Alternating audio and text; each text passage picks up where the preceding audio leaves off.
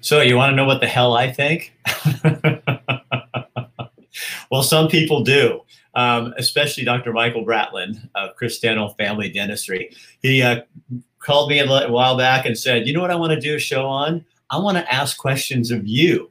And so that's what we're going to do in just a second. But first, I want you to see this.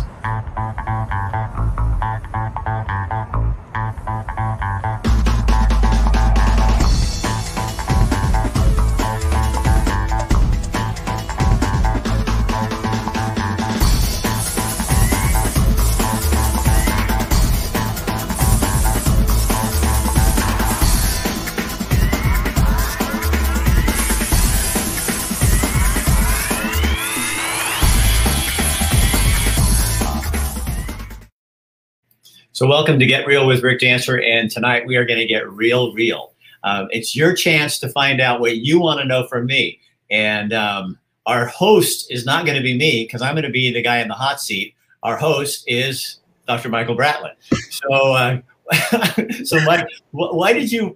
What is this all about? So you write me, you're the client, so I got to do what you want to do. But you said, hey Rick, I want to find out. I want to ask you some questions. Well, it's funny because every time you're around us, whether you come to my office or we've been out in places, you're like a little mini celebrity. So I thought, like people come up to you like, hey, Rick, and you got all these fans. And I thought, we should reverse it so that I ask you and hopefully whoever's listening can actually ask questions too, because I have a bunch of questions. We're going to keep it lighthearted, but just kind of ask a bunch of random questions.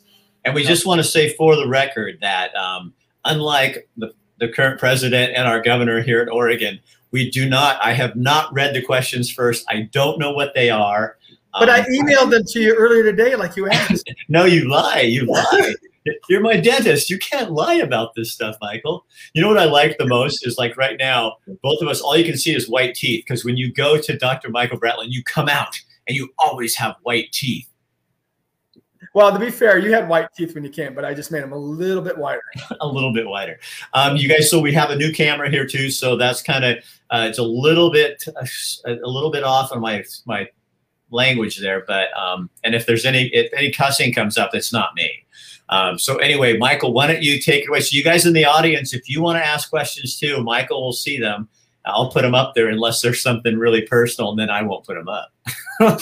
Okay, I'm going to start out first really basic, just so that everybody, so we can actually get to know you. So okay.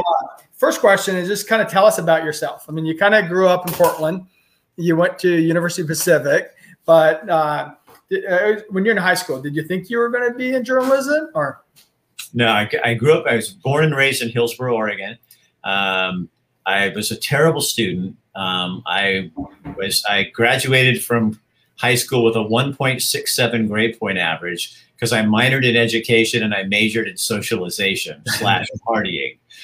So I had to go to community college for a couple of years to get my grades up so I could get into Pacific University in Forest Grove.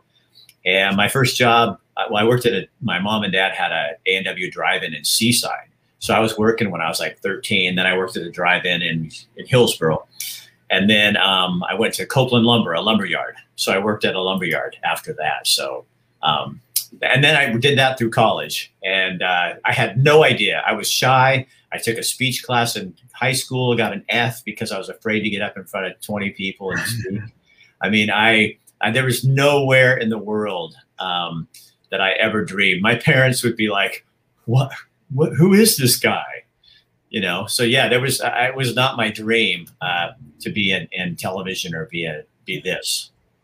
So when you got in University Pacific, is that kind of what you started to pursue, or because you got a sociology degree, right? So I took psychology and sociology. I was always really, really good at. I loved them.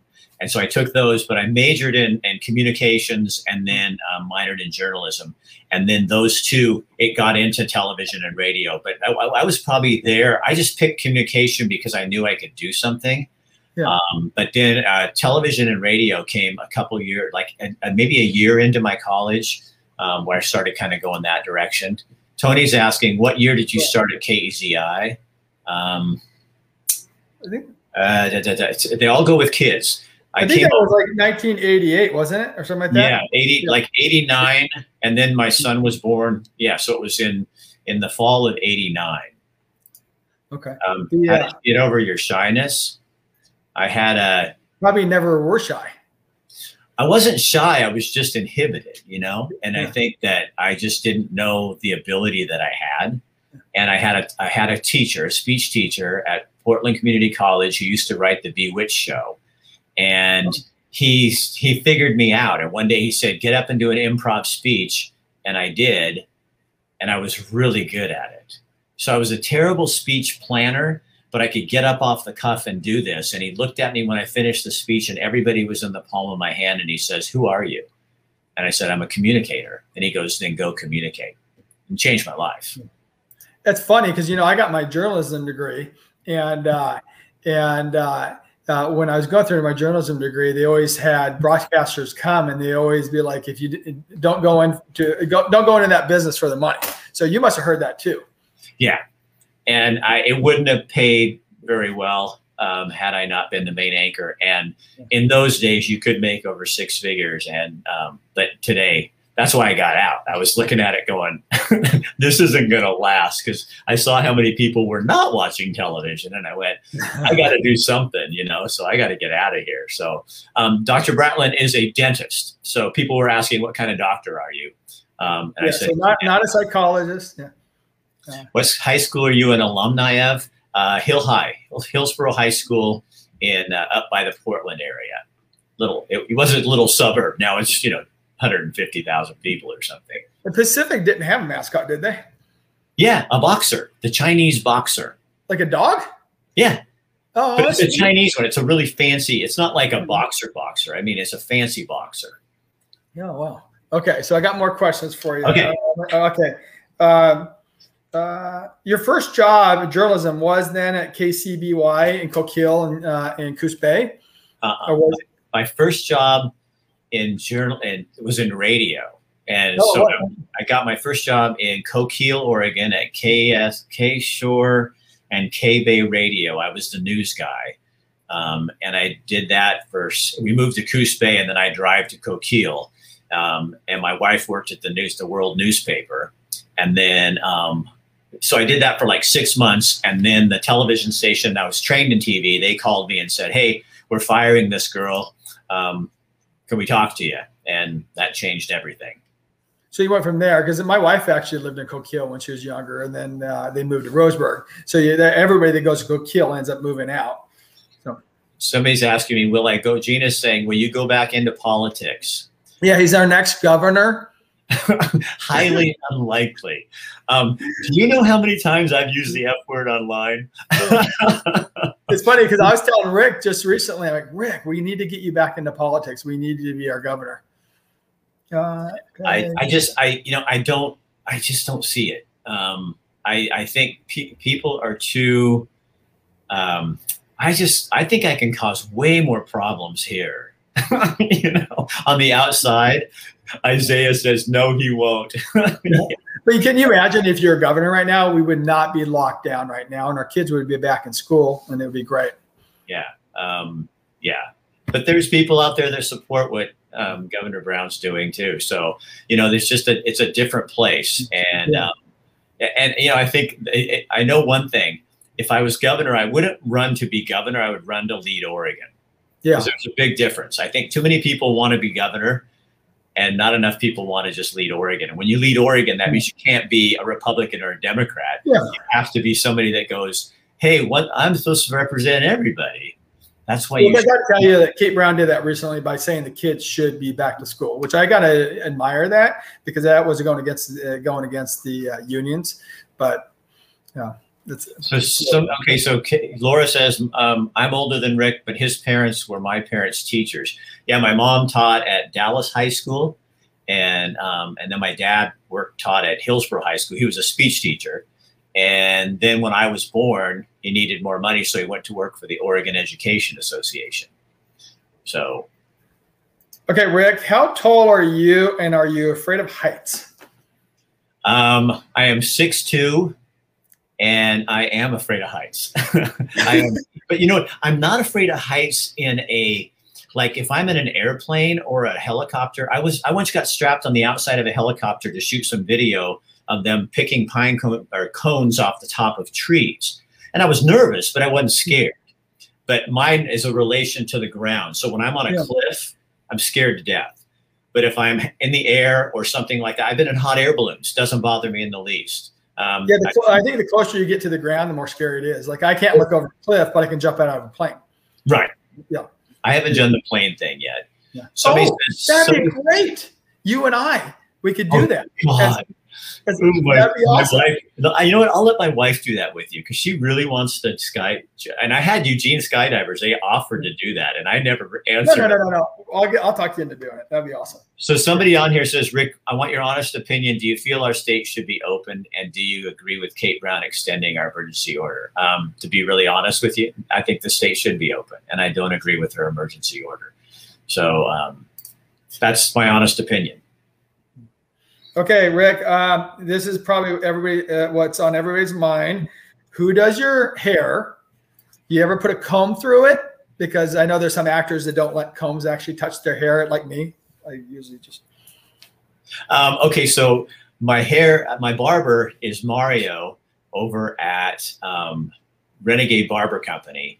And it was years ago. I always had an anchor haircut, like just a regular, stupid haircut. And I always had trouble like getting people to be able to cut my hair right. And then I saw a guy with that, that when Brad Pitt first came out with the long in the middle and the real short on the sides. And his name was Justin. He was at an analog, a barbershop here in town. So I started going to him and it started changing it. Then I went to another guy in town and he had it cut like that, but he never would quite do like the crazy thing. So I went to Mario and Mario goes, oh, I'll do this. So he pushes me to be not 61. And then I remember when I first went in there, he goes, you know what you're going to do next? You're going to get tats up and down your arms. You're going to get sleeves. I wasn't even thinking no, I'm not going to get sleeves. Well, let's see them. Okay. That's a good question. So what's on your arm? Okay. So these are all like places that I've been or that mean something to me. Yeah. So this is one of them is Livingston, Montana, where my son lives. Pacific City's on here. Mount Washington, that's my favorite mountain in Oregon. I love the way it looks. I've got Three Finger Jack on there. I've got Pacific City, Pine. I have a bunch of Montana places, the Crazy Mountains, and places like that we've gone with my son and hiked and stuff like that. So Your wife says you got lucky you on your butt. We won't talk about that one. Somebody just said, tell me about your hair. And I do use a comb in it. Okay. But it is a life of its own. And my wife gets really sick of it because she's like, if you could imagine the amount of times in the day, like we go to another town, we were in Montana. This lady in her 30s or 40s comes walking over and goes, okay, I just have to tell you, sir, you have the most awesome hair. And my wife just rolls her eyes. And my youngest son's with her. He rolls his eyes and stuff like that. But she goes, it's really hard to be a woman and be with you. You get so much attention for your hair. Oh, that's because everybody's always hitting on you whenever we're Okay, so let's see. Okay, here's a question. You ever Photoshop your pictures on yours? You never do. Okay. No, but other people do. Well, no, that's why I do it because you always look fit, and I'm like, that guy photoshops. No, I don't Photoshop anything, but I have a lot of scammers that use my picture for catfishing, and I probably get about 20 a week of women who've been screwed over by some guy using my picture, saying he's in love with them. And the weirdest one I've ever had was a lady sent me a picture of a naked body with a man's stuff, his junk, and my head on his body, like photoshopped on his body like it was me. And I'm looking going, that's not me. I can tell you that's not me. You're talking about that. So you actually have to pay a company to kind of keep an eye on that, don't you? I have a company I pay $5,000 a year to find as many as they can. And it's exhausting. People think, oh, well, that's really cool. No, it's not really cool. And it hurts a lot of women. Yeah. I mean, there's women who've lost. I have a woman on my page. She might be on here now. She's lost $75,000 in her retirement. Gave it to this guy because she fell in love and thought he was the real deal. So Isaiah says, where would you, if you moved away from Oregon, where would you live and why? I would move to Montana. My son lives there. I love the people, the place. I love the attitude. I love their, they work together. It's kind of like Oregon used to be. It's like being in Eastern Oregon. And that's kind of one of the places I'd really look to. My wife loves it immensely. So. Yeah, I love Montana except for the winters when it's really cold. Yeah, but you know, my wife and I kind of figured out, I think anymore, what you have to do if you want to get away from that urban thing that comes everywhere, you almost have to go to a place that has something wrong with it. You know what I mean? Because it's like, you know, mosquito. You don't want to live at the high lakes because the mosquitoes are there. So you got to find or people won't go to the high lakes because of mosquitoes. So you got to find a place like that people go, nah, that's not for me. And you're going, that's where I want to live. So Annie's asking, when are you going to get a tattoo of the Grand Tetons? We were there and I really loved them. So that might be like a back one. You know, I could see the Grand Tetons across my back or something like that.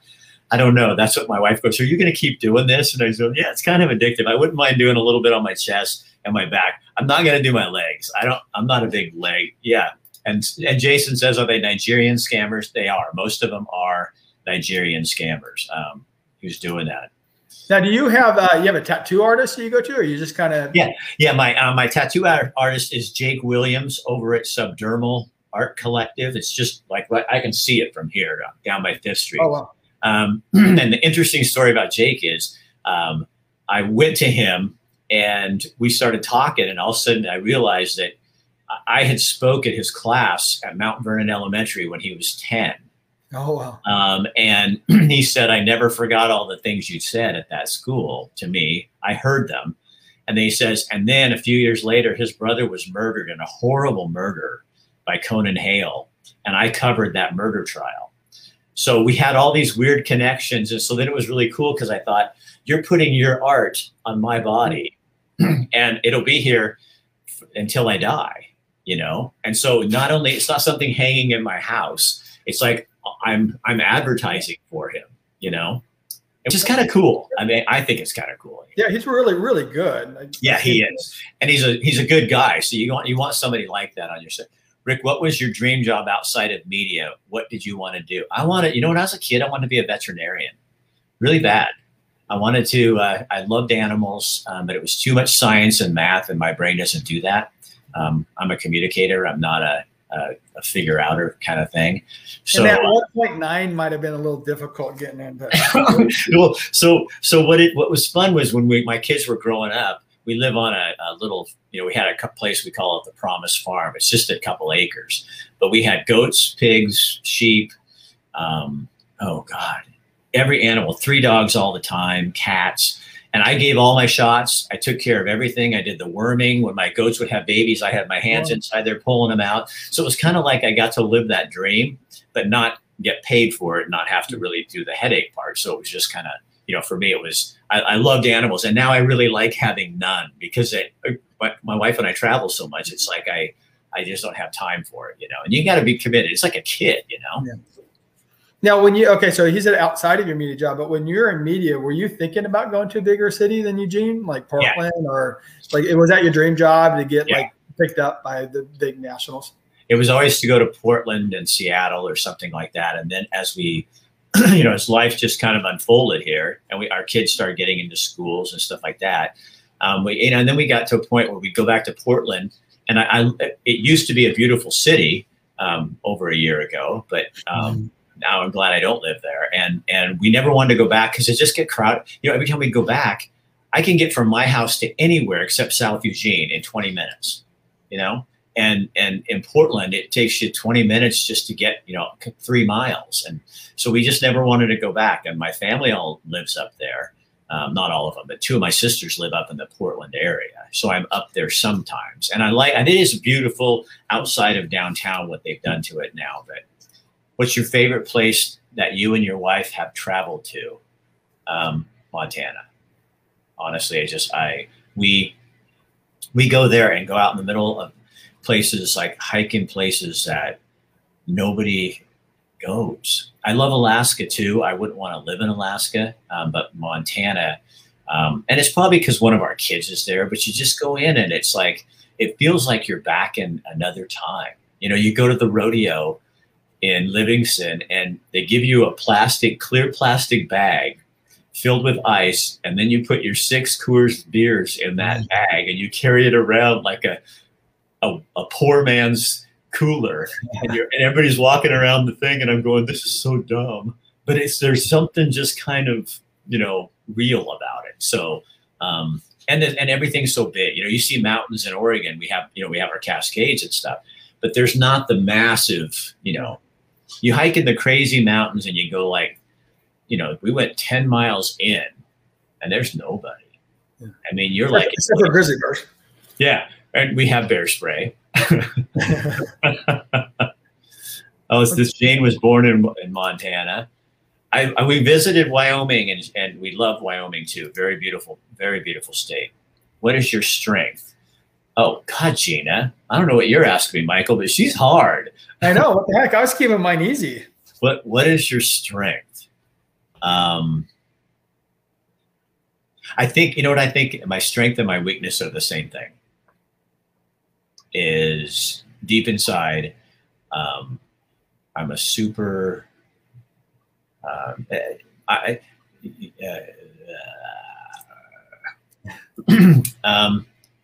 the best word for it, I mean, honestly, it's not like the word I would want to choose to say what it is, but I think I'm a super tender dude. I think I'm a really tender, sensitive guy, and it used to always be a negative, and now it's become my positive. Because when you're tender and sensitive, it doesn't mean you're a puss. In fact, I think sometimes you have to be really strong to be tender and vulnerable and sensitive like that. And it used to be something people made fun of me for, and they probably still do. But it's become something that is what my whole foundation, that's who I am. So, that's a good question, Gina, but that really is. It's who I am, is I'm a tender warrior, because I love people, but don't shit on me. Yeah. Because I won't beat you up, but I will take you to task, and I'm not afraid. But tender people don't have to be afraid, because we know what it feels like to get hurt, and you are not going to hurt me or people on my page. Do you feel like that was more like people were more personal, like it would attack you personally when you're on like KAZI, or do you feel like now with social media? No, it's now. And it was when I was on the TV, people gave you a break because I mean, here's gut honesty. Okay. You're like a pretty face, and nobody takes you. The people that take you seriously are just the people that go, oh, it's Rick Dancer. You know, it's just fan call.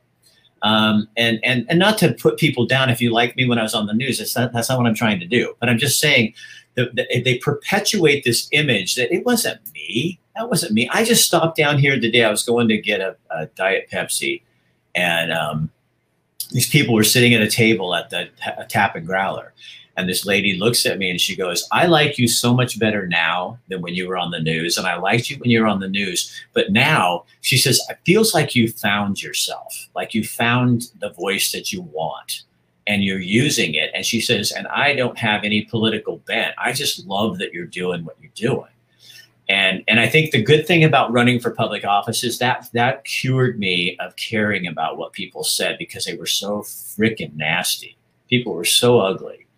And then, so you had a transition. So I went from, the guy everybody loves on the news, to all of a sudden, you don't know anything. You're stupid. You're just a pretty face. Meh, meh, meh, meh, meh, that kind of stuff. So you went through that for 9 months, and then you come out and then you go, okay, now who am I really?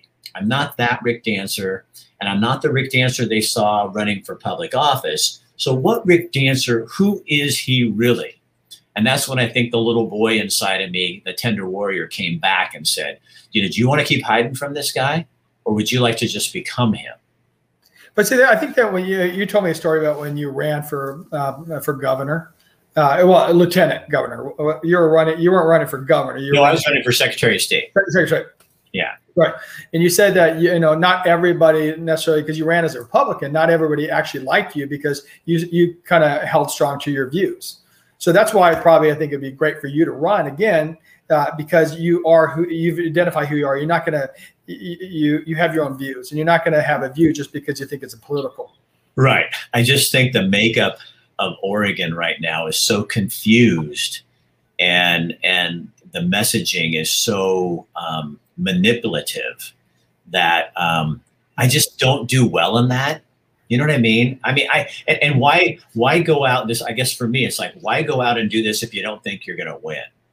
I got to honestly think though that right now that there's so many people. I got to tell you now that there's so many people out there that just want honesty. They see this fakeness in politics and that everybody's not real. It'd be really nice to have somebody that was just real. And maybe you wouldn't win, but I'm gonna still kind of egg you on. No, I get that, but I think the other thing that I kind of feel like is that we as a country and a state need to be cured of the idea that politics changes anything. Because I think politics, what we've seen, in this last election is that's not the answer anymore. I think we are, and I think maybe if we're looking for value from COVID reaction, because it's not COVID that did this, we chose to do this. It's our reaction to COVID that is what's happening here. And maybe what we learned from our reaction to COVID is that we need each other more than we thought we did. We need to stand up more than we thought we did. We don't have to allow people to tell us what to do. And I sure as hell, when I voted for whoever I voted for and whoever won that I voted for, you work for me. Yeah. I don't work for you. You don't tell me what to do. I tell you what to do. We have the whole boss thing mixed up. I'm the boss. You work for me. And we need to get that in our heads as Oregonians and start saying, wait a second. So if we're not happy with this, despite the people trying to control the message and manipulate the way it works, we get to make those decisions ourselves. And we need to start doing that and raising our voices and saying something, instead of just bitching on Facebook. That's not going to do anything. Yeah. So Tom Hunt makes a good point. He says that the media doesn't like hard questions. Did you find when you were actually working at KZI that the more you kind of express your own opinions that they didn't like that? No, because I think it was more back when I was there, and it's not like in the good old days. Yeah. I was a more conservative person than the most of the newsroom. So, you had to fight to get stories on that you thought were value. And, you were always kind of going, oh God, that again, or we have to go to that rally. I remember one time I had to go to a PETA rally, and there was a woman, staged, dressed in like a clear plastic outfit. And then everything she had on underneath was like skin tone. So it looked like she was naked, and she was wearing pumps, high heels. So I walked up with the cameraman, and we said, and she was, making a big to-do, and they're like, no more animals used in products and stuff like that. And I don't have a problem with that. But I said to her, excuse me, can you tell me, are those leather pumps that you're wearing? And she went, well, yes. And I said, well, then you're a hypocrite, because you're wearing, the cow did not give his hide up. He had to die for that. So if you really are sticking up for that, then you're a hypocrite. And she said, fuck you. And I took my cameraman and we left. And I called the newsroom and said, we're not covering this because this is bullshit. This is just a PR stunt. All the other stations did it. We walked away. So I used to ask hard questions. And I think that's the problem in the media today is I've been on things as my job and seen people, photographers, walk up with a camera, put a mic in the person's face and say, okay, what do you want to tell us? Yeah. What do you want to tell us? Shouldn't we be asking something like, instead of letting you tell me what the story is, shouldn't I be asking you the questions that are hard? And we don't see that much anymore. And that's why people go, oh, you're angry because you're bitching about journalism. It's like, no, I'm angry because there isn't journalism. People need to be asking hard questions. That's what we're supposed to do as journalists. And I see online, that's what I get beat up the most for, is people don't even want you asking questions. Why can't I ask questions about COVID? And why can't I ask questions about the inconsistencies that I see happening? If we're, from the beginning, it was follow the science, follow the science, follow the science, until all of a sudden it became, now we're going to take, so the science says that people over 80 are going to be the ones that are most likely to die, 1 in 5. But now all of a sudden we're pushing teachers who the CDC says don't need this. I mean, it's good to have it, but they don't have to have it to open up schools. But the governor puts 5,000 teachers in Lane County got their vaccines before 6,000 seniors who were on a waiting list. So why is that? If you ask questions, well, then you can ask the question, well, who supported Governor Brown in her run for office? Well, it was the Oregon Education Association, dumped thousands and thousands of dollars in that campaign. So as a journalist, you have to ask those questions. But now everybody acts like, you hate Kate Brown. I do not hate Kate Brown. I don't like her managing style, and I don't think she's a good governor, but that doesn't mean I hate her. I ran against her. We were fine. I mean, it's not that, but that doesn't mean I'm not going to ask a hard question and say, what happened to the science? And we have nobody doing that as journalists, and that's their job. They're not, if they don't want to be a journalist, then they should go sign up with many of the public relations firms we have here in the state of Oregon and Eugene. They can do that. I mean, that's what it is. It's public relations. So Rick, why do you think it is that nobody's asking the questions? Because I feel like there's a lot of people that actually want those questions being asked. I know when I went through journalism school, they were saying you can't be biased. You just got to get down to the questions, but nobody's asking those questions anymore. Right. I don't. I honestly, because you know what I think? Honestly, okay, if you want my honest opinion, I think it's because there comes this place where people feel like we are right. And you know what? This is for, and I get people like this on my page. This is for your own good, because we know that this is so right. The CDC said it. This person said it. Like, I'm going to trust the CDC. Yeah. Here's all these things. I mean, how many times has this all changed around like that? And I realize things change, but it's like, but me personally, I don't have a dislike for Democrats or Republicans. I don't like any of them. I don't trust the Republicans any more or less than I do the Democratic Party. Not people, but the party. Yeah. And so, you know, why don't they ask? Because I truly think that they have this, it's almost arrogance or an ego, that this is the right answer and you guys just need to shut up and move along and we'll get through this. And it's like, but in the meantime, who's asking the questions like, why? But there's people like me that own businesses that love to sponsor. That's why I advertise, you know, Bill London's show, because he's asking those questions. And it seems like he is the only person in the media in this town who asks hard questions. Yeah. Other people ask questions, but he takes it and really points out and asks hard questions because, and there's people that don't want to go on his show because he does that. But I actually like it, and that's why I sponsored his show, because I'm like, I like this guy. And you know, it's funny, I don't have to agree with you, but and I think it's important that I ask those questions to even people, politicians, and people that actually I like. But you got to ask the hard questions. Okay. I think that people, I think there's also, like for mine, because I've had people say this to me, I think they're afraid because they think I have a lot of influence, and we do have a ton. I mean, you know, we have 250,000 people watch this stuff in 28 days. And a couple of months ago, it was up to 400,000 because I don't know what was going on. But so there's a lot of people on here, but then I think they worry because they think I have too much influence on people when what I'm doing is stating things. And then they go, why don't you ever talk about what so-and-so said on the left? It's like, we're hearing lots of stuff. I'm trying to promote the things and talk about the things that no one's talking about and that go against culture. Because anybody can get in line and get on the train and just go away. And all of a sudden you open up your eyes and, oh yeah, look where we are. It's a prison camp, you know, and I am not going to go that way. I want people to have a voice. And so, yeah, if people want to hate me for that, that's their business. But you know what?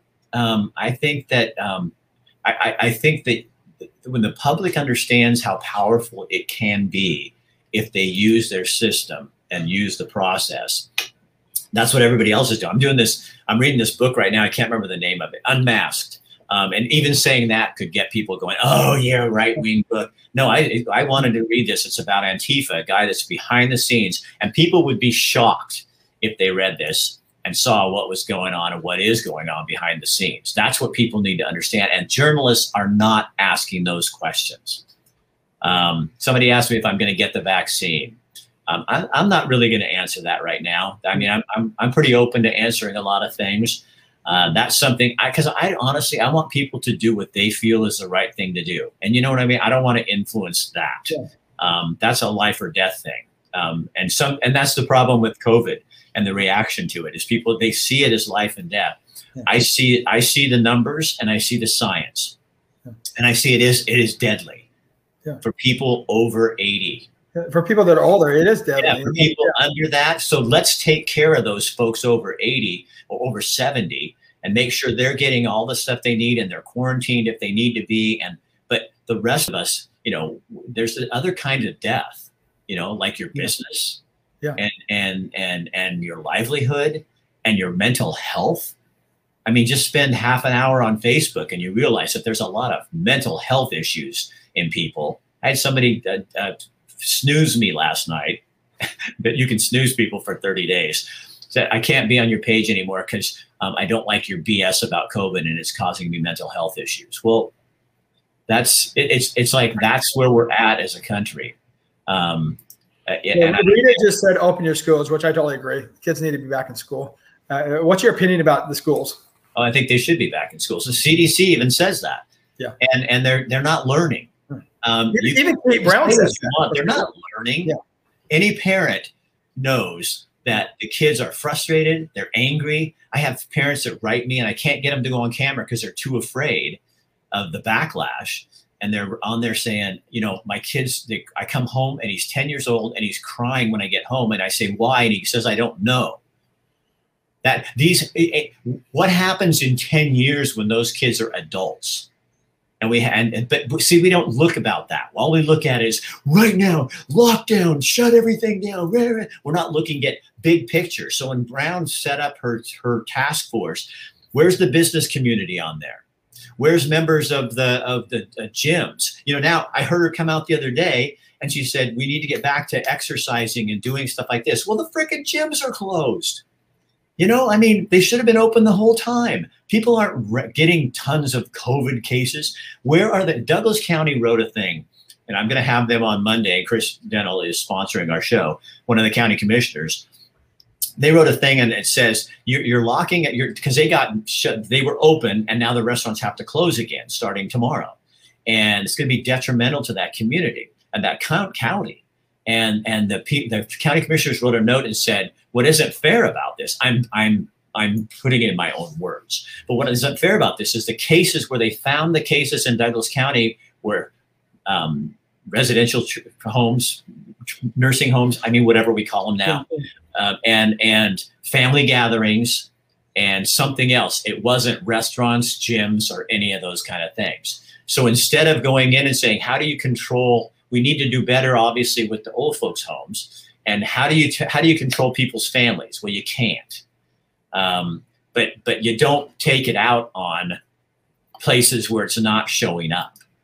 I lived in Roseburg for a long time. You're not going to control them. They're going to do what they want. What's one story you wanted to make happen so badly with KEZI, but they vetoed you? I can't tell you a story I wanted to do, but I can tell you that this is an interesting story. At the time I was really vocal about some of my things, in the newsroom about some of the things I'm a guy I'm very pro-life. And it's not the typical what you think of as pro-life, because I'm consistent with my pro-lifeness. I don't think you should, I think women should have the right to do what they need to do. And I wouldn't go in and fight this law at all, because I think culture gets to decide. If I was the governor and people in Oregon have voted that they want this to happen, then I would say this happens, whether I agree with it or not. That's the kind of person I am. It's like, if that's what culture says, I'm not going to go stand on a street corner and do this. But if you're not going to kill a baby, you can't also kill a capital punishment. I don't believe in capital punishment because that's still killing. So if I'm consistent, killing is killing. I don't get to choose who I get to. If I believe God decides that what life is life, then I don't get to choose between one or the other. So in our newsroom, people knew that, but there was also a woman I worked with, and she was very much on the pro-abortion side. And she always got to cover these stories, and they would never let me because I was the guy who was the anti-abortion person. And so it was like, you'd always go, what's that? You know? So then I remember our news director was gone, and a story came up about something that had to do with that. And I picked a photographer who had the exact opposite opinion as me. So we keep me in line. And we went out and we did this story. We came back. It was awesome. We turned it in for every award. And that year we got every single award you could get on that story. And every journalist that judged it said, that's the most fair piece I've ever seen on that issue. And so I went back to my news director. I said, that's why you let people like me do it, because I am fair. Because I always tried to go overboard on the other side, whatever something I believe, because everybody has their bias, but you don't hide it. You try to make sure that it's checked and balanced and that kind of thing. And so, Isaiah, I can't remember something I ever did. I mean, it was, usually for me, it was stories on people. They'd go, oh no, we need to go, do these stupid stories. And, and that was the most frustrating part. The best thing about being the main anchor was I set up, people always called me about the good stories, and I'd get them and I'd go set them up so I didn't have to do the crap. I very rarely had to spend my day doing the little junky news. And that's why that's the main reason I stayed as the main anchor. Sorry about that. I didn't mean to post that, accidentally pressed. Oh, don't worry. Who wrote the book? Oh, I can't, you know what? Honestly, you'd have to look it up. He's an Asian journalist, and his last name is something that I wish I could pronounce. But if you look up Unmasked, it just came out. It's a really good book. It'll show the name of the guy. Personal choice on vaccines, but if they mix it with the flu shot, you'll know. Oh man, there's a lot. I live in Douglas County. I'm so sad that governor is shutting us down. I feel sorry for you too, because that's got to be hard. Michael, what else you got on there, man? Okay, I want to turn it kind of funny. Okay. If you woke up tomorrow, if you could wake up tomorrow as anybody else, who would you be and what would you do? Okay, there's the name of the book, right? The author right there, Andy, right there. That's the author. Okay, so say it again, Michael, so I can get it. Okay. So if you could wake up tomorrow as anybody else, and it doesn't have to be alive, they could be dead. Well, that'd be bad. But who would you be and what would you do? I got two. I'd come back as either Abraham or Moses. Okay. Because I relate to them. They were total screw ups, and yet God still used them to do amazing things and to lead people. But they were screw ups. I mean, just kind of wacko dudes, and they were confused and their lives were kind of a mess. And when I read their stories, I think of all my friends in recovery and people that have had really, really hard lives and how they've turned those around and stuff. And I think there's a lot more Moseses and Abrahams in the world than there are, Caesars and,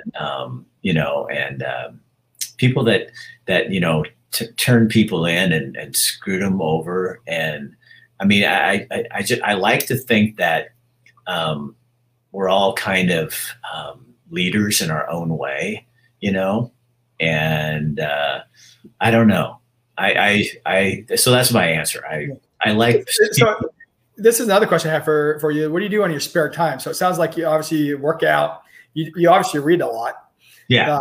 So tell me what you like to read. You like to read like fiction, nonfiction? I do both. I'm a big James Patterson fan. I just like his style. I like the way he writes. I just read his John Lennon book because he's starting to get into real life stories where he goes back and researches them. And he's done a couple of political ones that I've read as well. But I read John Lennon, and then now I'm reading this book, and I also went and bought 1984. Because I wanted George Orwell, because I wanted to see, and yeah, this is really this. Yes, he does, and it's really, really scary how much this looks like it, anymore. So yeah, and then work out. My wife and I we hike, we do, we're at the gym a lot, running, swimming when they get the damn pools open.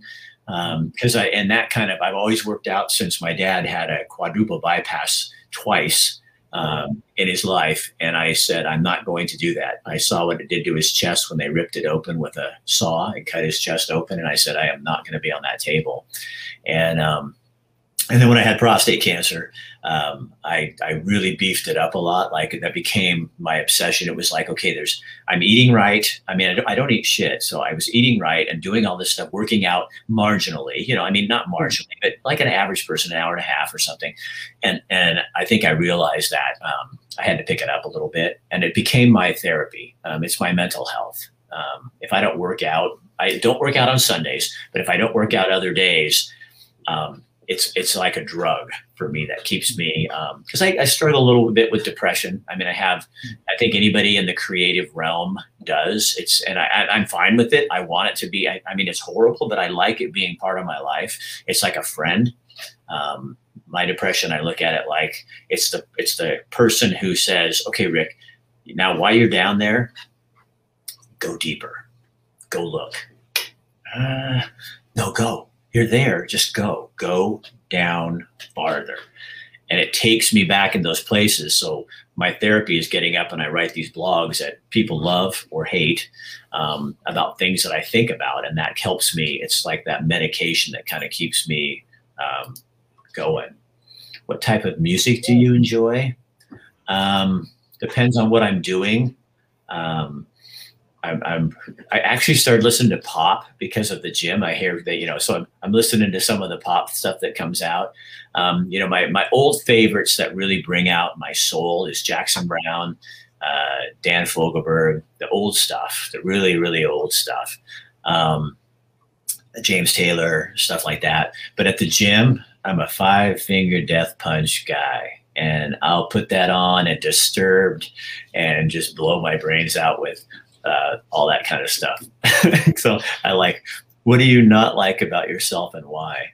What do I not like about myself? Well, I don't think I'm a super patient person. All I'd have to do is ask your wife. No, all I have to do is tell you my wife's qualities. And those are the things that I lack. Patience. Here's a really hard one for me to admit. I'm not a fixer. I'm not a guy who fixes stuff around the house. I mean, I've remodeled my house twice, and I did laid floors and do things, but I do it when I have to. I don't do it because I want to. It's not something for. So my wife the other day, she fixed our toilet and she fixed our shower. Like it was leaking. She got in there, opened the thing up, and she fixed the whole thing. And she comes out, and I brag her up because I'm going, honey, God, you are like, you're my plumber. And she loves it. She goes, I just know I can do it. She goes on YouTube. She fixed the dryer one time. Oh, it was broken. And she goes, okay. So she gets on YouTube, figures it out, goes down to Jerry's, picks up the part, comes home. And then she calls me on the phone. She goes, guess what? I go, what? She goes, I fixed the dryer. And I'm like, are you kidding me? She goes, no. And I said, how do you do that? She goes, I love doing that because that reminds her of her dad. So I'm not good at those kind of things that are kind of manly guy things. And I always felt bad about it. And now I don't, because I know my strengths. So my weaknesses are the things I don't like about myself is that. And, then other things where you're just, I wish people didn't bother me as much as they do sometimes. I've gotten a lot better, but there's nights when what I've learned to do is I write something and then I see certain people's names come in. I'm making comments. It'll come on my phone and I don't look. I ignore them because it just ruins my night. I'm sitting there and I still think my biggest flaw is, Isaiah, I still think people are awesome and they let me down. I'm an idealist and I can't help it because I think we can all be better than we are, and they let me down because I see the disgusting bullshit, and I don't like people's bullshit. My favorite food, pizza. My wife's homemade pizza. Oh, we have it every weekend. Hey, Rick, I have a question for you. Okay. You talk about Kathy and your wife. So you have a wonderful relationship. I see you guys together. So why? Because, what is it?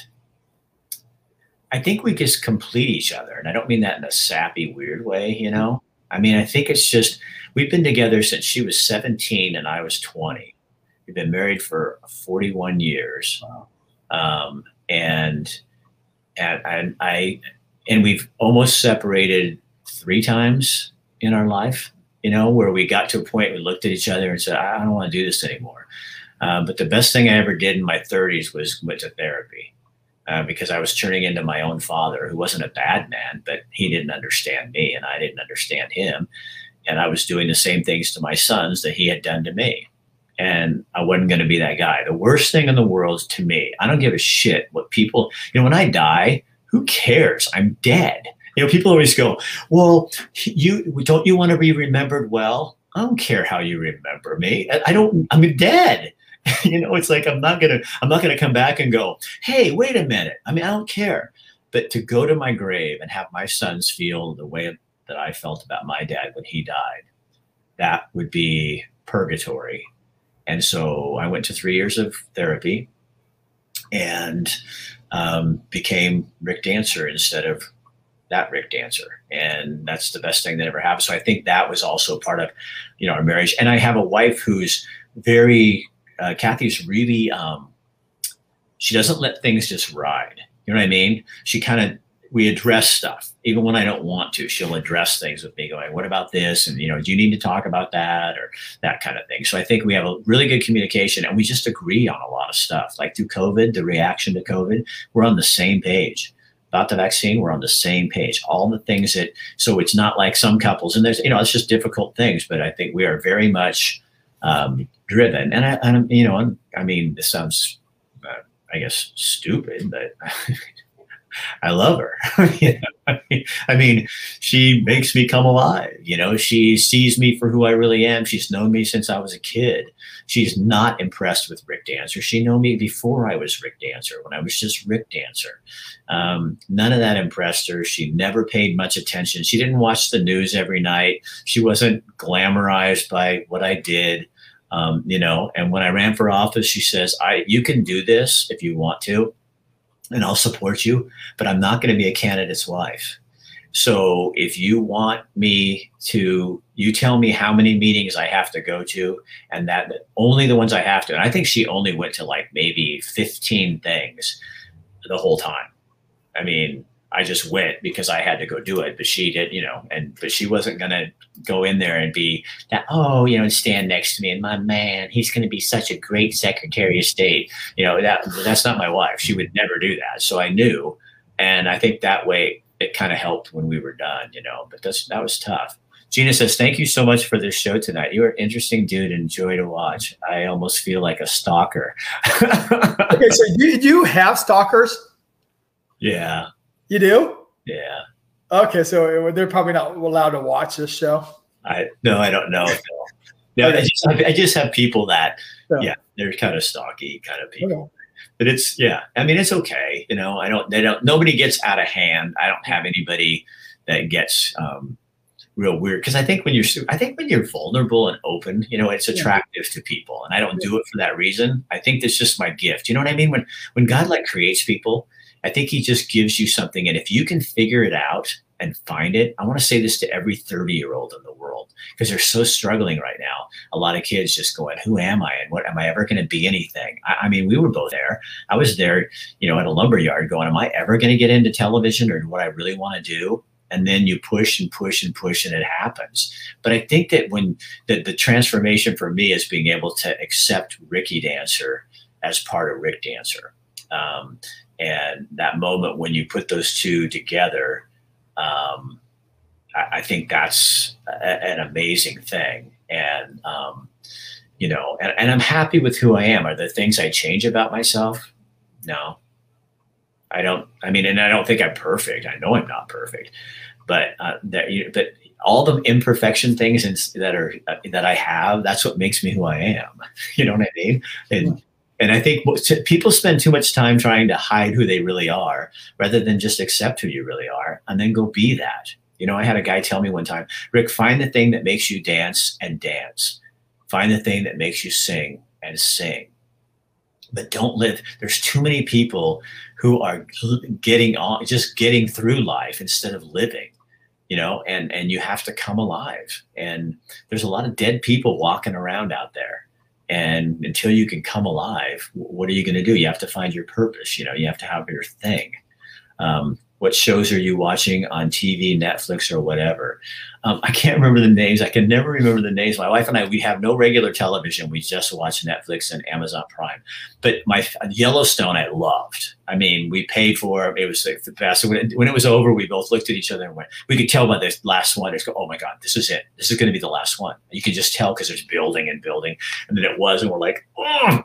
But we keep switching off, and we finish because we go on, you know, we'll watch 2 or so a night, you know, and then we get on these things. But I can't, Isaiah, I can't think of anything right now. But the name, Rick, your story, especially the dad part, touched my heart so much. Well, I'm glad.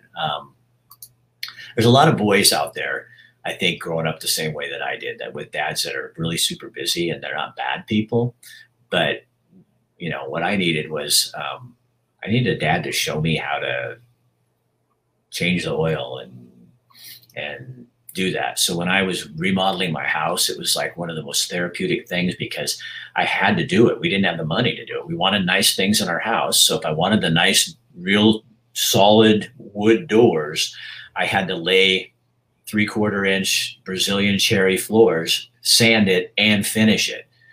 And I did it. I mean, I learned how to do it and stuff, but it's not something that drives me. Now, my 2 sons are much better than that. I mean, Jesse could tear apart a car. Jake he could figure anything out. He's like his mom like that. So I have 3 people in my life that are like that. And then I'm this guy that kind of goes, yeah, that's why they have mechanics.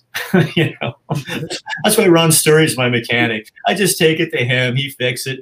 I'm the communicator. But I think there's some truth to that too, you know, you know, let the dentist be the dentist, you know, let the communicator be the communicator. And then we all have a role in life, and you don't step on each other's toes. I'm not saying people that are handy. I'm so envious of people that are super handy, you know, that can just do that. When I see my wife, and I have to fight it. I'm just now starting to really get it with her, because she'll go, you know, she'll fix it. And I'm going, God, I should be doing that.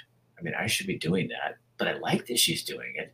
But I feel like society thinks I should be doing that, but I don't want to do that. You know, so finally this last couple times she's been doing so much, and she's like, finally I just said, you know what, Rick, you really need to be complimenting her. And then when I did, and I went in, I said, honey, I admire you that you can do that. I can't believe you fixed that thing. And she goes, yeah, I really like it. She doesn't rub it in. She's just like, she enjoys it. So now all of a sudden, and that elevates our relationship to another point, because I'm starting to see the value, you know, what we both bring to this thing. And it's not male or female. It's 2 people, you know, bringing things to the relationship that way. So. Oh, okay. Let me just a second. I got some more questions. And if anybody else has any questions, this is a good time. You guys are really good at this. It's kind of therapeutic, actually. Except now I'm going to have to cut it down. When we go over, I stay under an hour, because when I go over an hour, I can't just stick it right on Instagram. I have to go edit it, because they only let you put an hour on. So I'm watching the clock when people are doing it, and I'm going, God, hurry up. I don't want to edit this. I don't want to edit this. Okay. Do you believe in aliens or ghosts? Do you believe in what? Aliens or ghosts? That aliens are ghosts? No, I said, do you believe in aliens or ghosts or Bigfoot? Do you believe in any of those things? No, okay. I don't. Okay. I thought maybe you'd be an alien guy. He says, pick a superpower. Yeah. Ooh. Isaiah. God, you're good at this, Isaiah. I pick a superpower. You definitely would have a cape. Oh, well. You know what? If I had a superpower, if I was a superhero, I'd also have a kilt. Ooh. If you could be ballsy enough to wear a kilt, you know what I mean? Because I mean, like that gladiator or something. But Yeah. if I had a superpower, you know what? It's honestly, Isaiah, I know what it would be. And this would be one of because every superpower has a real negative to it. But I would love to be able to read people's minds. Ooh. You know, like, or be able, I don't want to know what they're thinking necessarily, but what I'd love to be able to do is like, if you looked at somebody, because do you ever do this? I get in the airport and I see two people and I'm looking at them and they're kind of intriguing and I'm thinking, I wonder what their story is. Because I'm always looking for the story.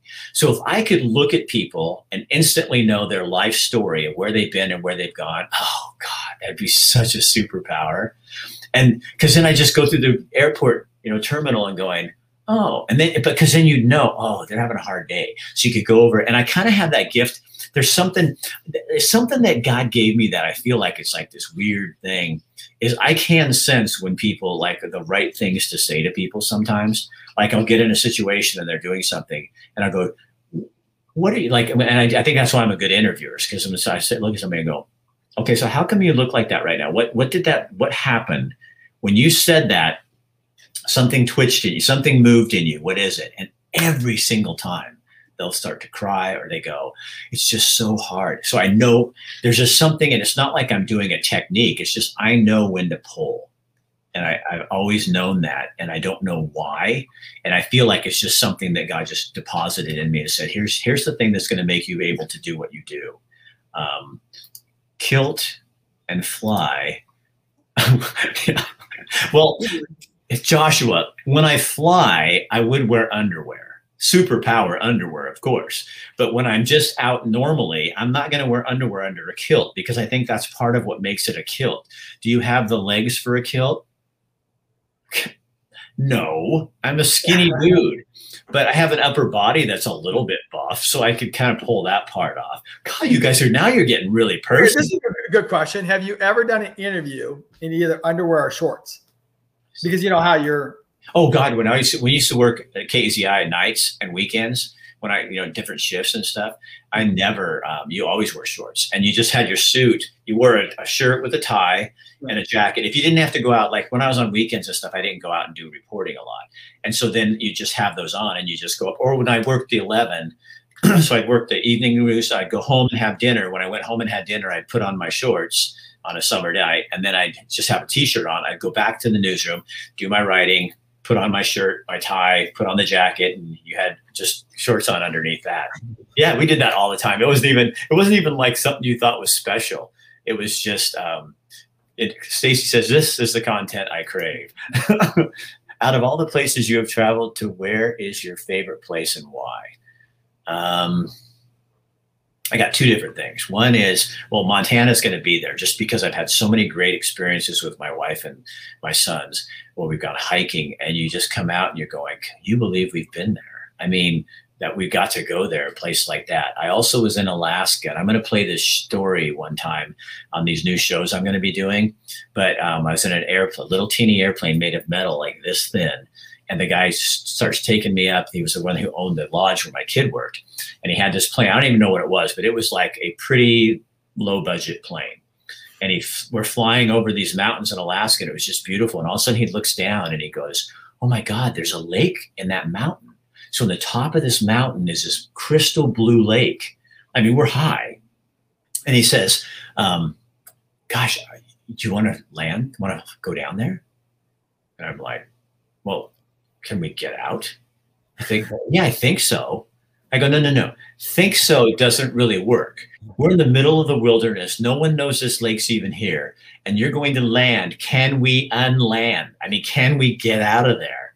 And he goes, we'll find out. And he starts landing. And we land in this lake. And it's like a moon crater because, nobody's ever been there. And we got out and we're walking around and we're both like little boys. We're going, oh my God, this is like, nobody's been here. And we're on the top of this mountain and this lake, and we're going over and looking over the edge, and you can look on these sheer cliffs, and it was amazing. We got back on the plane, took off, And it was like the best day of my life. I was like, that is just absolutely phenomenal. And then I've been to Guatemala, and I've been to Romania, and those were really fun trips because you got to see different kinds of people and that kind of stuff. But really, the stuff in the mountains and stuff is really where I think are the greatest. Pick between your personality and looks.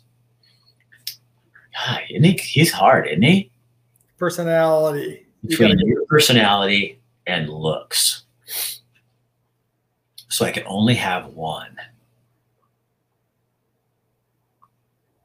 God, that's why that's so hard, because they're kind of interconnected that way. But I don't know, Isaiah, because I like my personality, but I like my look too. And if the answer I want to say would be I'd want my personality, but my ego answer says I want my look. So if I had to absolutely pick, I honestly don't know that I could. I'm thankful for both. But the look gets you the attention, to get people interested in what you do. And I think, I don't know. I just think they go so much together. That's probably one of the hardest questions I've ever had, because I don't want to give up any of that. Because I think my personality is my look, and they kind of intertwine like that. And I get what you're doing, and I don't want to be a typical politician kind of sounding dude and say, well, but I think it is, yeah, I don't know. What would you do?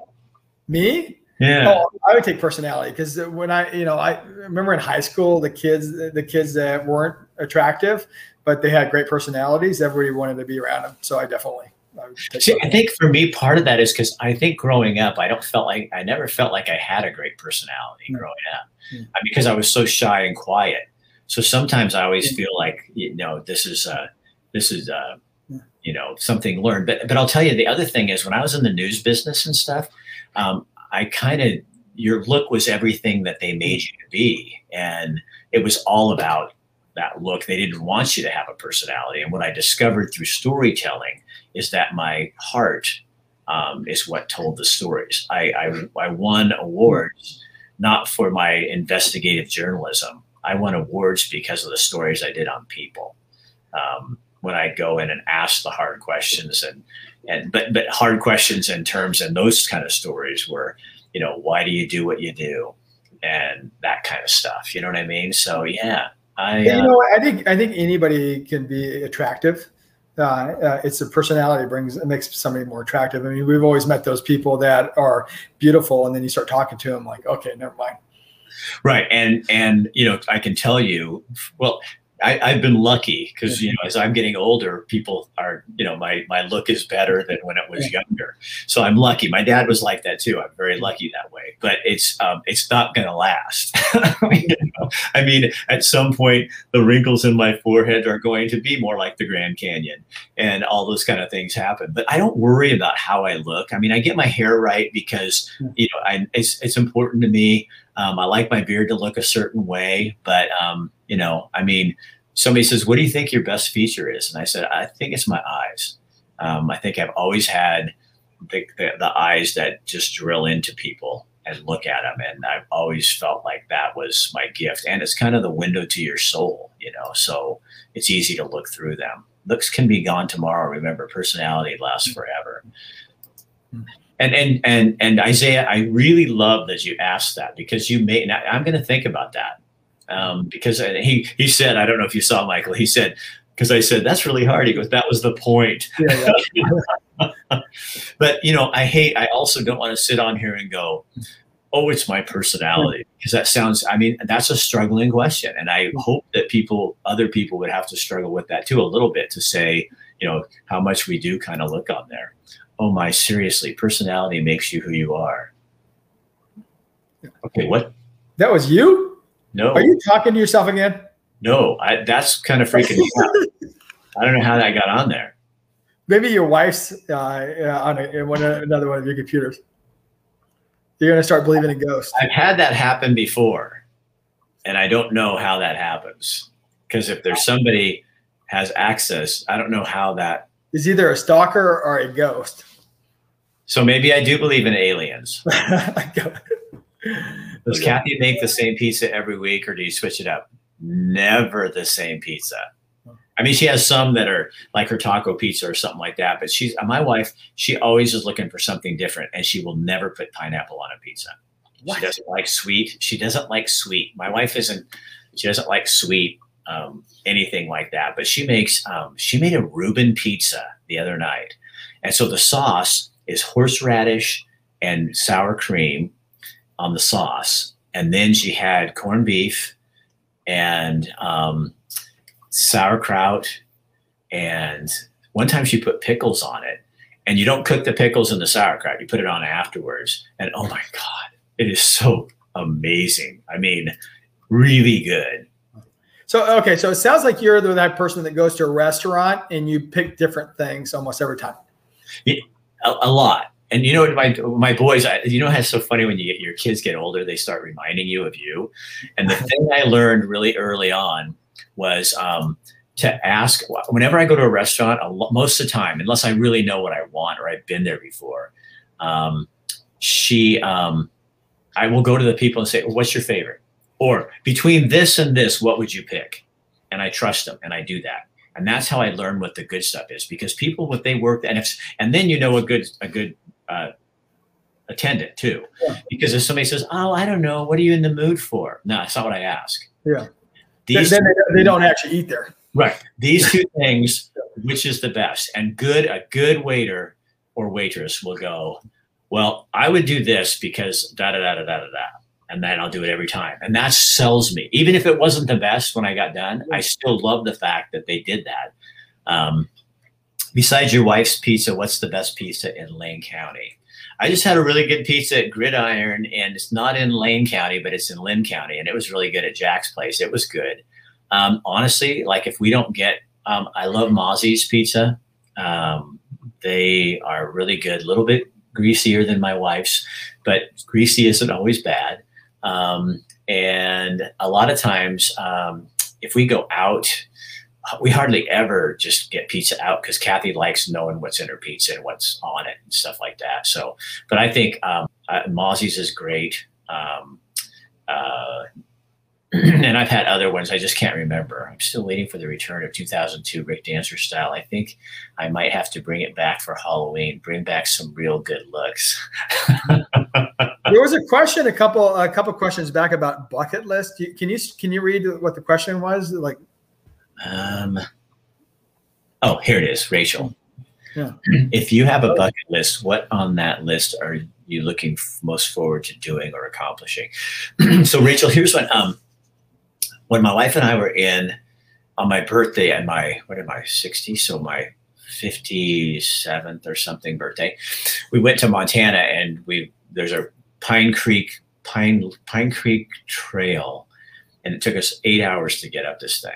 And we got up to the top, and it's just like something you've never seen in your life. And we came down, and I looked at my wife and I said, you know what, honey, I think we're, I don't have a bucket list, but I think I'm living it. And then when it happens, I go, that was on my bucket list and I didn't know it.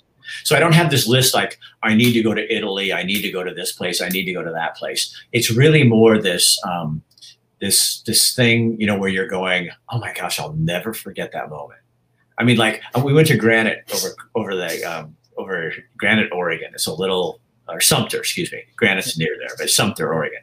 And we were doing one of our series, and Kathy and I get there, and we're staying in a little hotel there, and we go into the bar, and the place is just packed with people. And within 3 minutes, everybody knows who we are and what we're doing. Well, they're also shooting this show about gold mines at the Bourne mine, and all the people from the show are there. Well, we don't watch Gold Rush or whatever it is, but there are all these stars in the room. So the whole place is filled. We're like these media darlings. They're like media darlings, and everybody's buying each other drinks, and we're staying like 3 doors down. So we're just walking. We're not dangerous or anything, but we walked out of there and we went, that was so fun.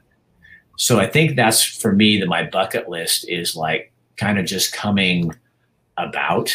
And it's, I find it when it's done and I like it that way. So I'm not planning an expectation. It's like I look back and go, oh, that was when that God just put on the list and went, see if you have fun with this one, Rick. Name something you'll never do again. Give us a fun answer. Something I'll never do again.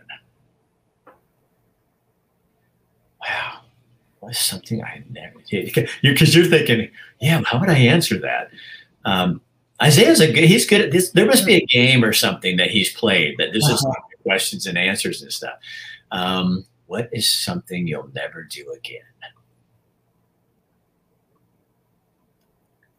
The first thing that comes to mind is run for office. I would never, and that's my real answer, but I'd put a caveat on that too, to say I would. No, I'll tell you what it is. And this is, well, that isn't a fun answer. You know what, Isaiah, I don't have really fun answers. I'm a pretty deep dude. I mean, I like deep conversations, but I will never be Rick Dancer, who was at KZI again, ever. And I will never be the Rick Dancer who was prior to prostate cancer. That guy died. He got cancer and he died. And this is the version I was always supposed to be. So I will never go back to being that person again. And that, I mean, and that's not funny, and I'm sorry, but I don't really have a funny answer for that. I don't,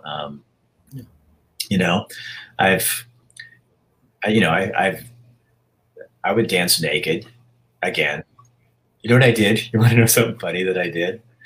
I'll tell you, this is what, and I would do this again. When we lost the race for Secretary of State, my wife and I went to like 5 of the places all over the state we always wanted to go to. And one of them was at the Tutui Inn down in Gold Beach. I think I'm saying it right, something like that. But it was off season, it's November, nobody's there. We get there, we had this beautiful room, and I looked at Kathy and there's the Rogue River's right there. And there's only one other couple somewhere way down in the hotel thing. And I said, you know what? We should go run naked down like on the beach by the river. And she goes, Rick, I am not running naked. I said, I am. I stripped down. I was bare ass naked. And I ran up and down the river and I screamed at the top of my lungs, fuck you. And just ran and just screamed. And I up and down the river like this because there's nobody there. And I came back and she goes, that was so weird. And I said, oh God, it was so cathartic. I feel so much better. And I would totally do that again. I could tell you more things that I would do than that I haven't done. I mean, I think people are way too hung up on something. I was going to say that too. Tony, what is something that you see in your sons that you're glad they got from you? Your hair? Are any of them bald? No, neither of them are bald. Both of them have pretty good hair. They're super different than me, but they're like me too. I like, you know what I like about them? They love their mother a lot. They care about people, both of them. Both of them, if you were to describe both of my sons, you would say that they're very kind. In fact, Jesse, my fishing son, that's the one word every person's ever said it. They're kind, and Jake is really kind too, and caring about people. When they were little, the best compliment I ever had was we worked at Camp Creek Elementary, and there was a kid who was a troubled kid, and nobody wanted to work with him when they teamed up in class. And the teacher came to us one time and she said, I can always put Jake or Jess with so and so. And they'll be nice and they'll do it. They don't like it and it's irritating, but they are very kind to him even when they don't want to be. And so I always thought that was like something I still remember because that describes my boys to a T. Is they're very kind people who care about people. Jake works he sells electronics, and he was at Best Buy, and they didn't want to hire him back because little old people would come in and say, well, I need to buy a smartphone. And Jake goes, so Do you use a computer on your phone? No. Then you don't need a smartphone. And they buy a $500 computer, and Best Buy would want him to sell them a $200 insurance plan. And Jake would go, no, why would you buy a $200? It's half the price of the computer. They could come get a whole brand new computer. There's no sense in doing that. That makes no sense. And so he was really honest. And Jake he does not lie. Jesse stretches the truth. Jake would never lie, ever. When he was a kid, he'd do something bad. He had a party at our house once. Hundreds of people came. We were gone. There's pictures posted online with people in my closet wearing my ties and suits, these kids in my closet. We got home and I go, Jake, we have personal papers here. You cannot have people. I'm not just another dad. You can't do that here. And he learned his lesson, but he told us. We asked him and he said, yeah, that's what we did. It got out of hand, so he always was real good about that. So that's what I'd say. They're really kind and loving people. And I mean, we're all irritating, but they have some irritating traits of mine too. What would you sing at karaoke night? New York, New York, Frank Sinatra. I've done it 1,000 times. Or Kansas City. I'm going to Kansas City. So that's what I'd always would sing. I liked you on KEZI, but I like you, Cass. Your casts even more. These, okay, that's awesome. I'm glad you do. They seem like they like adventure. Yeah, both of them are very adventurous in their own different kind of ways. They're nowhere near their mom and dad on that. I mean, Jess, my youngest, will go hiking and he goes in these places, but we get to this thing. I think we're probably done, and Kathy's like, I don't know, and I go, Jess, let's just go. There might be something just to learn on that corner. We should just go there, and they just, When they were little kids and we went hiking, my wife used to go get gummy bears, and she'd have a whole bag full of gummy bears, and we totally bribed them. We'd make them walk for a while to hike, and they go, we want to go back. Here, gummy bears. Oh, and then we like a little trail, and we'd go up, and then we'd have Snickers bars. I mean, we just got richer candy as they got farther and farther on the trip, and we get to go do our hike, and the boys were happy and fat. Yeah. Oh man. Well, gosh, I should wrap this up. You got it, Michael. Thank you. You guys, this was Michael's idea, and but I'll tell you what. Okay, so now I get to get you. So Michael's a client, and we do a lot of work together, and I do a lot of work for him. But Michael's like one of the people that comes up with some of the best ideas for me, and you just keep your mouth shut, because I don't want you getting overly involved with this part. But here's the thing. He really cares about me, and I really care about him. And my business coach every year makes us sit down and say something. I don't think I told you this. I told your wife, but I haven't told you this yet. So you're going to find out right here. But she sits down and she says, who are the 3 people who've made the biggest impact in your life this year? And I said, Kathy, KL, who's our business coach. And I said, and Michael Bratlin. And she goes, really? And I go, yeah. I said, I was sitting here thinking, and that's the first name that came up, because you've made a huge impact on my life, not only as a business partner, but as a friend. And I don't mean that we're not in business together, but I work for him. But you helped me a lot with other kind of things, and I really appreciate you. And this was a great idea. I didn't know that it would do this, but I think it was a really good idea. And I do respect you a lot. And I'm not saying that to kiss your ass, because I don't have to do that. We're working together. But you helped me a lot, and I love your ideas. And I know you're one of those people that people go, oh yeah. I'll say people that know Michael. I said, oh my God, he always gives me ideas. Yeah, think. Yeah, he's always coming up with another idea. And I'm going to see, for me, I have my earpods on and I'm running, and I get this ring, ring. Hi, it's Michael. Yeah, I have an idea. No, you? And then the first time I did it, he went, what? And I go, no, you always call me and say, I've got an idea. But they're always like that. I like that relationship that we have working together. So yeah, I think that's, there. I wasn't planning to do that, but that's, I do have fun doing this with you. And I think this is a really good idea. But so I have one more question for you, Rick. So now that tell everybody about your schedule, because now you're kind of starting to have a schedule that's kind of a regular schedule. Like, oh, you mean, oh yeah. Because Michael's idea too. I didn't say that. But this is your idea. So we used to do them at noon. Now most of our shows are at 5 o'clock. Monday through Thursday, we'll always have a show, even if we don't have one scheduled. And I'm doing something like this, that's not like a guest or something like that. We will have a show Monday through Thursday, all the time. And so then we're also now promoting it on our website and online to tell you before the week starts that this is what's coming up this week, so you'll kind of know what's happening.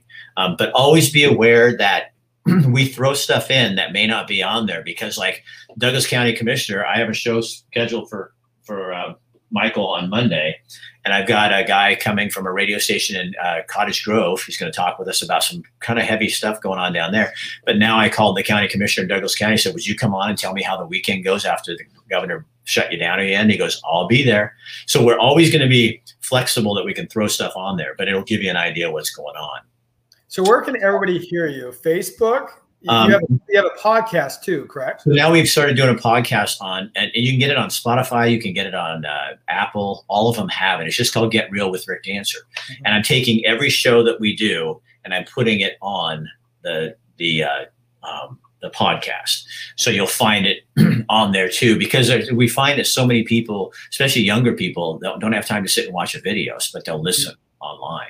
So yeah, I think we've had about 800 hits on that. You know, wow. I mean, it's been really successful. So, and then the other thing people should know is, some of you have said to me, you kind of complain that, and I don't mean that in a bad way, but that you can't comment. And it's because if you're on this, when I do this right here, this goes on 3 different channels at once. It's on YouTube, on my Go-Go Dancer page. It's on Get Real with Rick Dancer. And then it's on my personal Rick Dancer page. If you're on the personal Rick Dancer page and you're not one of my 5,000 friends, which I don't know all of them anyway, if you're a follower, you can't comment. That's Facebook. That's not me. So if you want to comment, you should go to the Get Real with Rick Dancer page and like it, and then you can comment on that page where this airs. And a lot of people don't understand that. So you need to be on Get Real with Rick Dancer if you want to comment, if you're not one of my 5,000 closest friends on Facebook, because I have 13,000 people who follow me on my personal page, and none of them can comment. And I get emails all the time going, why won't it let me comment? Well, that's Facebook. Yeah, our audience just of people on Facebook is close to 40,000. On YouTube, we have 35,000. On Instagram, we're 10 or 20. It's a big bunch of stuff. Hey, Isaiah, thank you. Yeah, you know, dude, I really like you. Here's my co-anchor today.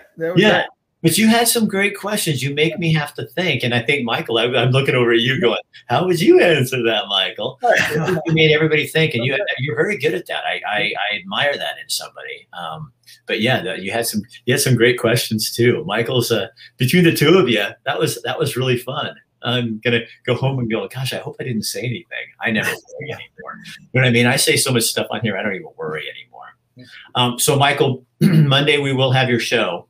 Okay. And it sounds like it's going to be really exciting and interesting. All right. Okay. Thank you for being our sponsor. Thanks for doing that. Yeah. So we'll talk to you later. Love you, man. Thank you. Love you. All right. See you later. All right, you guys. Hey, for those of you on YouTube, if you're waiting, the next video that's going to come up, you need to watch it, because this is a guy last night we had on, our local rapper, who will blow your mind away. He wrote a song about COVID. It's all shot here in Eugene, Springfield. The video is in the video, in the live that we did. But what he has to say is so powerful, it'll make you cry. But that video is coming up right now.